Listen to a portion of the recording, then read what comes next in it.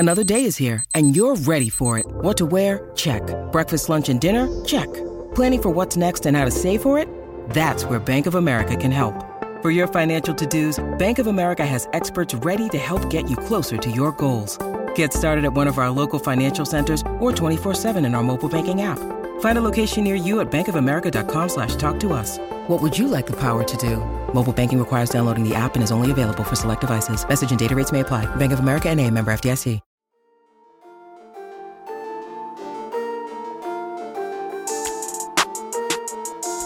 Hey everyone, my name is Chris Lambert, and on this channel we talk Kanye West, and I made a video doing a overview of what this image is, where it comes from, but I wanted to do another video where we actually watched the short film, The Ravishing of Frankenstein, and talk about it in more detail and just kind of see, I don't know, go full film school and look at the themes, the subtext, the context of what we're picking up and how it might apply to Kanye or why he might be interested in it. So without further ado, let's get into it.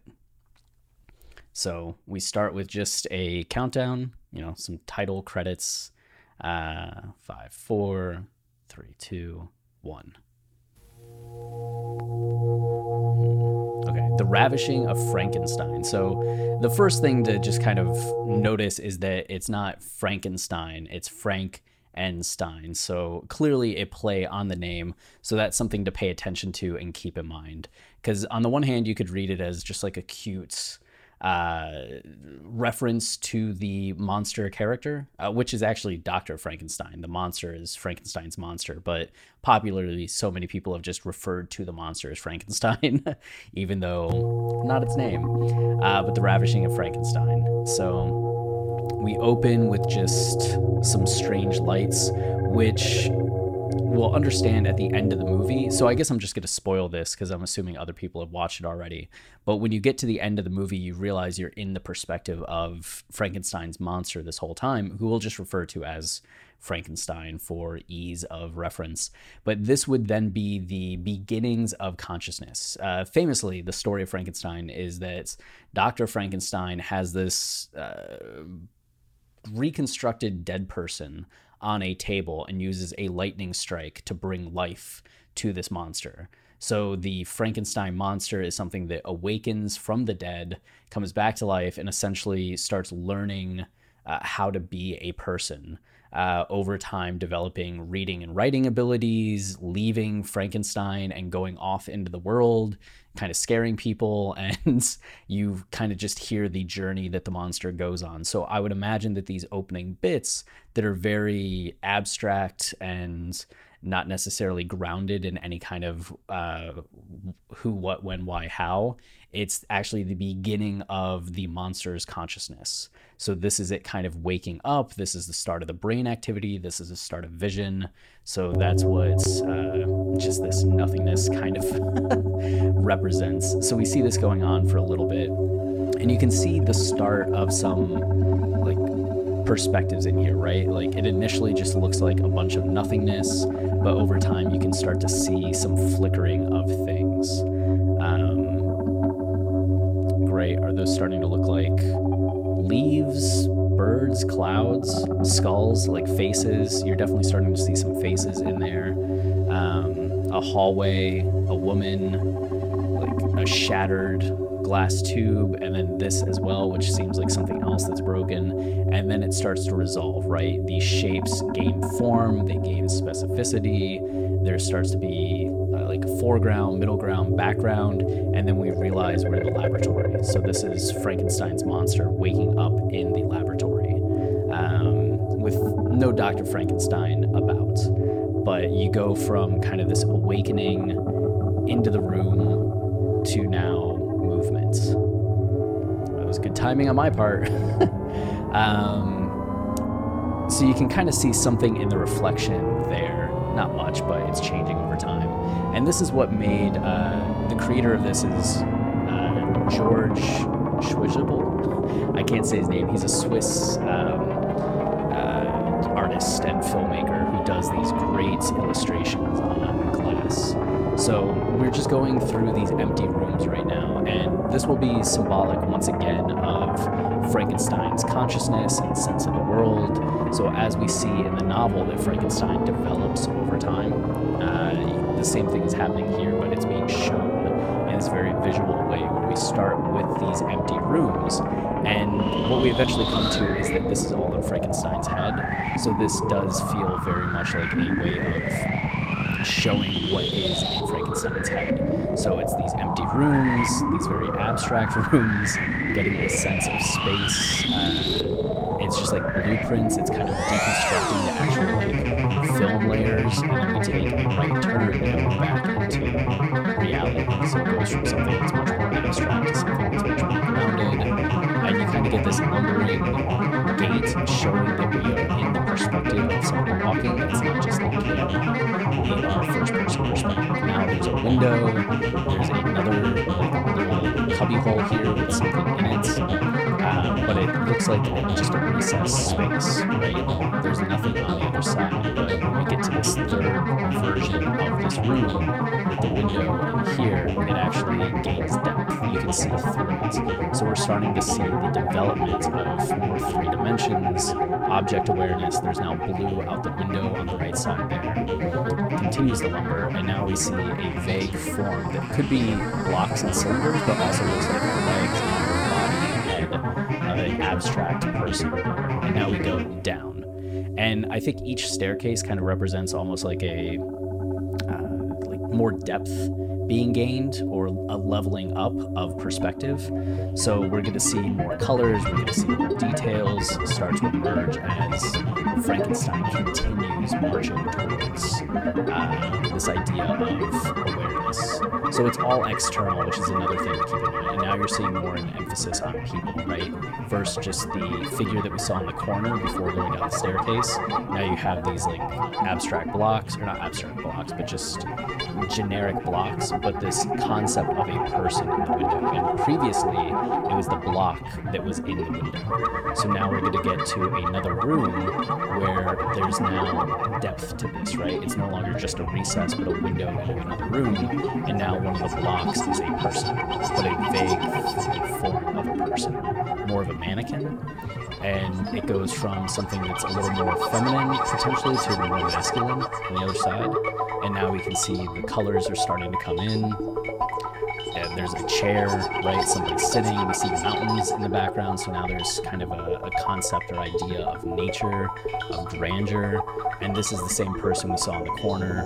There's another sense of like an external place that's not just this hallway starting to creep in. And now the person in the corner looks way more like a person, right? And they even start to get up, which is the first motion that we've seen. And of course, that motion is right before the steps to more depth. The same way that we saw the person in the corner before we went down the level and now see more people emerging, we're now going to start to see more motion from those people. So again, just this evolving over time. And what this really symbolizes is just the developing consciousness of Frankenstein. You can see that the people now have arms, and for a moment they gain more details. You can start to see kind of like facial features. You can almost see them moving at times. There's a little bit of a jerking motion. So very abstract, very abstract, very abstract. And for just a second, you can kind of see like eyes appear, like a little bit of a nose. Still very sketched, but it's showing up. Let me get this. Yeah, another room, darkness. Yeah, you see that she was wearing a dress for a second. We saw like the people are almost naked for a second as well. So the form is developing. Yeah, somebody else walking. Yet the room returns, and now we get a hallway, which actually looks very much like Kanye's, like the hallway in Kanye's home, which I may just, do I want to bring up a picture of that real fast? Hallway, wait, hallway Kanye house. Yeah, okay. Oh, why do you have to be...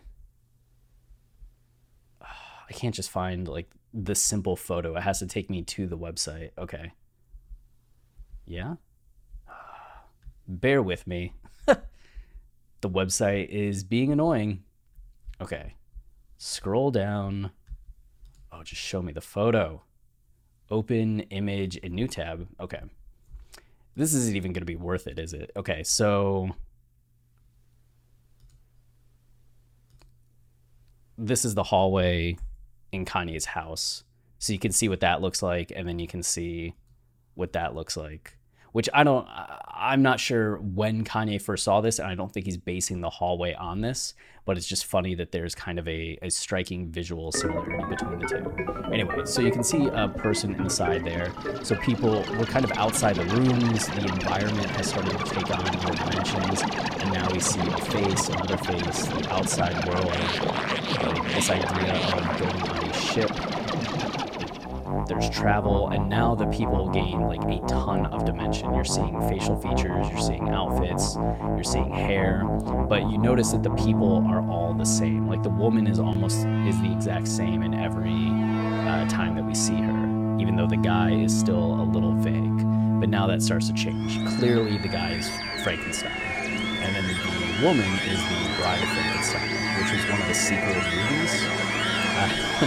And they're destined to be there, right? It's Frankenstein, the Bride of Frankenstein, it's the male monster and the female monster. They'll end up in love, right? And we go through this room, so there's more of them. He's becoming more aware of himself, but from kind of like an external idea, and more aware of herself, or her, as somebody in his life or in the world. And so we get into one last room. It starts to abstract again like it was earlier, and then we'll finally get to the staircase.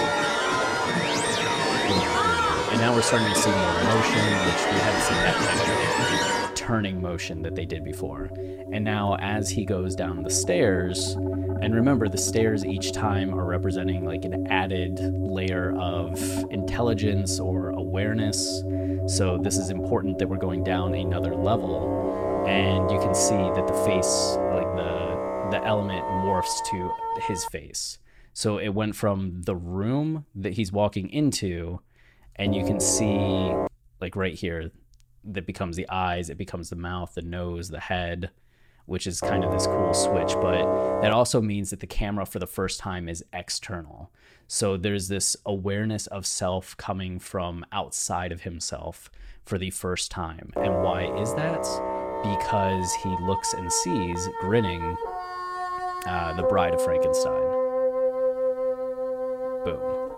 Boom, boom, boom. So you can even see him coming down the stairs, coming to the Bride of Frankenstein. So it's almost like when he sees her and recognizes her in this way, he can see himself through her. There's something to that, which gets into like a lot of psychology, right? We always have this idea of who we are, but that idea of who we are is challenged when you walk up to a group of strangers, right? And you become self-aware of the fact that they're going to see you. How are they going to judge you? The gaze of someone else upon you stirs up a lot of emotions and is important in a lot of ways, because we're always so internal. It can be hard to get outside of ourselves to really get an idea of ourselves from somebody else. So socializing with people that you know, with strangers, can often be really important to the idea of development and self-awareness, because it gives you a perspective of self that you might not ever get if you're completely... I accidentally stopped the recording rather than replaying this. Okay, this is the first video that I've ever had to edit together then. All right, so that was a cut. So just by getting outside of yourself, it can be a very important lesson, and that's what happens here. It kind of builds up from this internal state of being to an external awareness. And you see Bride of Frankenstein looking at him. He goes to grab her, excited, and she screams. And his face just drops. Like, what's it mean that you see this person and their reaction to you when you're so happy to see them is to scream? And it's not just a random person screaming because they've seen a monster. It's another monster, and it's a monster that's known as the Bride of Frankenstein. So just how painful must that be to encounter something like that? And his face is just completely stone cold. And then we zoom out, and it's a movie theater, and you realize this is on a movie screen, which then adds a whole other dimension to it, because we went from being inside of this Frankenstein character seeing him gain consciousness over the course of this journey to now having the external point of view of the Bride of Frankenstein screaming at him, and now jumping back to the audience that is watching him. So it becomes something that went from us being aligned with Frankenstein to us now the voyeur of Frankenstein to us being very much the audience watching a work of art. So there's now separation between us and Frankenstein in a way that there wasn't in the first 7 minutes of this short film, but starts to get into the idea of theory of mind and connection through cinema, and really how art can put us in the mind of someone else, which is really cool. And then you see the actual film reel and just kind of going, and then it fades to black and we get Finn. So it's really, I mean, conceptual. It's very conceptual and heady, but I also think it's very moving. And the main question then is, with all that said, how does this apply to Kanye and where Kanye's at, right? And we won't really have any answers to that until we see the Chicago listening party and can start to, make deeper connections between what we see there and maybe applications of this. It might be that we see the Chicago listening party and there's just nothing that we can connect to Kanye and we're just kind of at a loss. But it's also possible when you go back to Kanye's Instagram and you look that he has already this photo of him in this space. And it looks like he's kind of walking through this dark and empty space, which just makes me think that he's kind of in some ways channeling this already. And we'll see if he kind of follows up with that idea. The other major takeaway, not just the idea of gaining consciousness, the other main themes of that story are this Bride of Frankenstein rejecting Frankenstein. And we know that on the album specifically, Kanye talks about losing his family. He talks about his divorce from Kim. So there might be something to the idea of Kanye going through all of this stuff only to lose, his bride, and kind of capturing that. There's also something to the idea of Frankenstein being dead and brought back to life, and how you want to start applying that. Do you want to apply it to Kanye? And Kanye, kind of coming back to life in the wake of his divorce, this starting a new chapter in his life after being married and now going back to single Ye, and he sees himself as kind of resurrected in a sense, but also kind of a monster. Does it apply to the album being called Donda and him thinking about his mom? That seems like kind of the most of a stretch. I don't think he's trying to like bring his mom back to life or anything like that.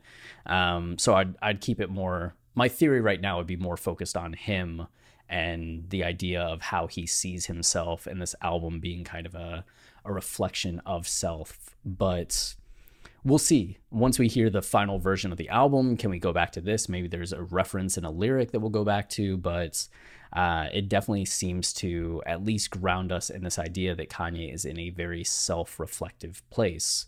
And I think if it was not the build up to the album, because I feel like this is kind of a mood board for Kanye, if it's any other time, I'd just be like, Kanye's interested in art and he's interested in identity, so I just leave it at that. But that he's kind of setting the tone for the album, I would imagine that this has some kind of application to what we'll be seeing in Chicago, or where Kanye is currently at with the album and what he's thinking about the tone and themes that are going on there. So that's it for this video. I'm going to go stitch this together with the other one, and for the first time put out an edited video. So we'll see how that goes. Wish me luck. But if you're enjoying the channel and you want to support us, the easiest way is to like, comment, subscribe. Any of that tells YouTube this is a channel people enjoy, so then they show it to others, which goes a long way in supporting us. We also have memberships on YouTube, which, if you want to throw $2 a month at us, that's much appreciated as well, but unnecessary, but much appreciated. And we have our podcast, Watching the Throne, a lyrical analysis of Kanye West. So any of those things. Until next time, stay wavy and keep it loopy.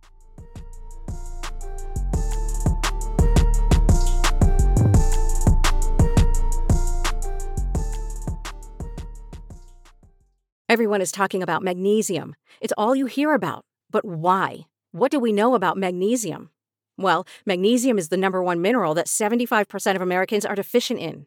If you are a woman over 35, magnesium will help you rediscover balance, energy, and vitality. Magnesium supports more than 300 enzymatic reactions in your body, including those involved in hormonal balance. From functional medicine doctors to mental well-being and female hormone experts, we all know that magnesium is the one mineral to improve all aspects of well-being and health. But which one? Magnesium Breakthrough from Bioptimizers, the trusted choice recommended by leading experts with 7 best-absorbed forms of magnesium to ensure your body receives the support it needs for overall well-being. Go to bioptimizers.com/balance today and use code BALANCE10 for 10% off. Support your journey to wellness at bioptimizers.com/balance. Magnesium Breakthrough from Bioptimizers, your foundation to optimal health and vitality. I'm Victoria Cash. Thanks for calling the Lucky Land Hotline. If you feel like you do the same thing every day, press 1. If you're ready to have some serious fun for the chance to redeem some serious prizes, press 2. We heard you loud and clear. So go to LuckyLandSlots.com right now and play over 100 social casino-style games for free. Get lucky today at LuckyLandSlots.com. Available to players in the U.S., excluding Washington and Michigan. No purchase necessary. VGW Group. Void where prohibited by law. 18+. Terms and conditions apply.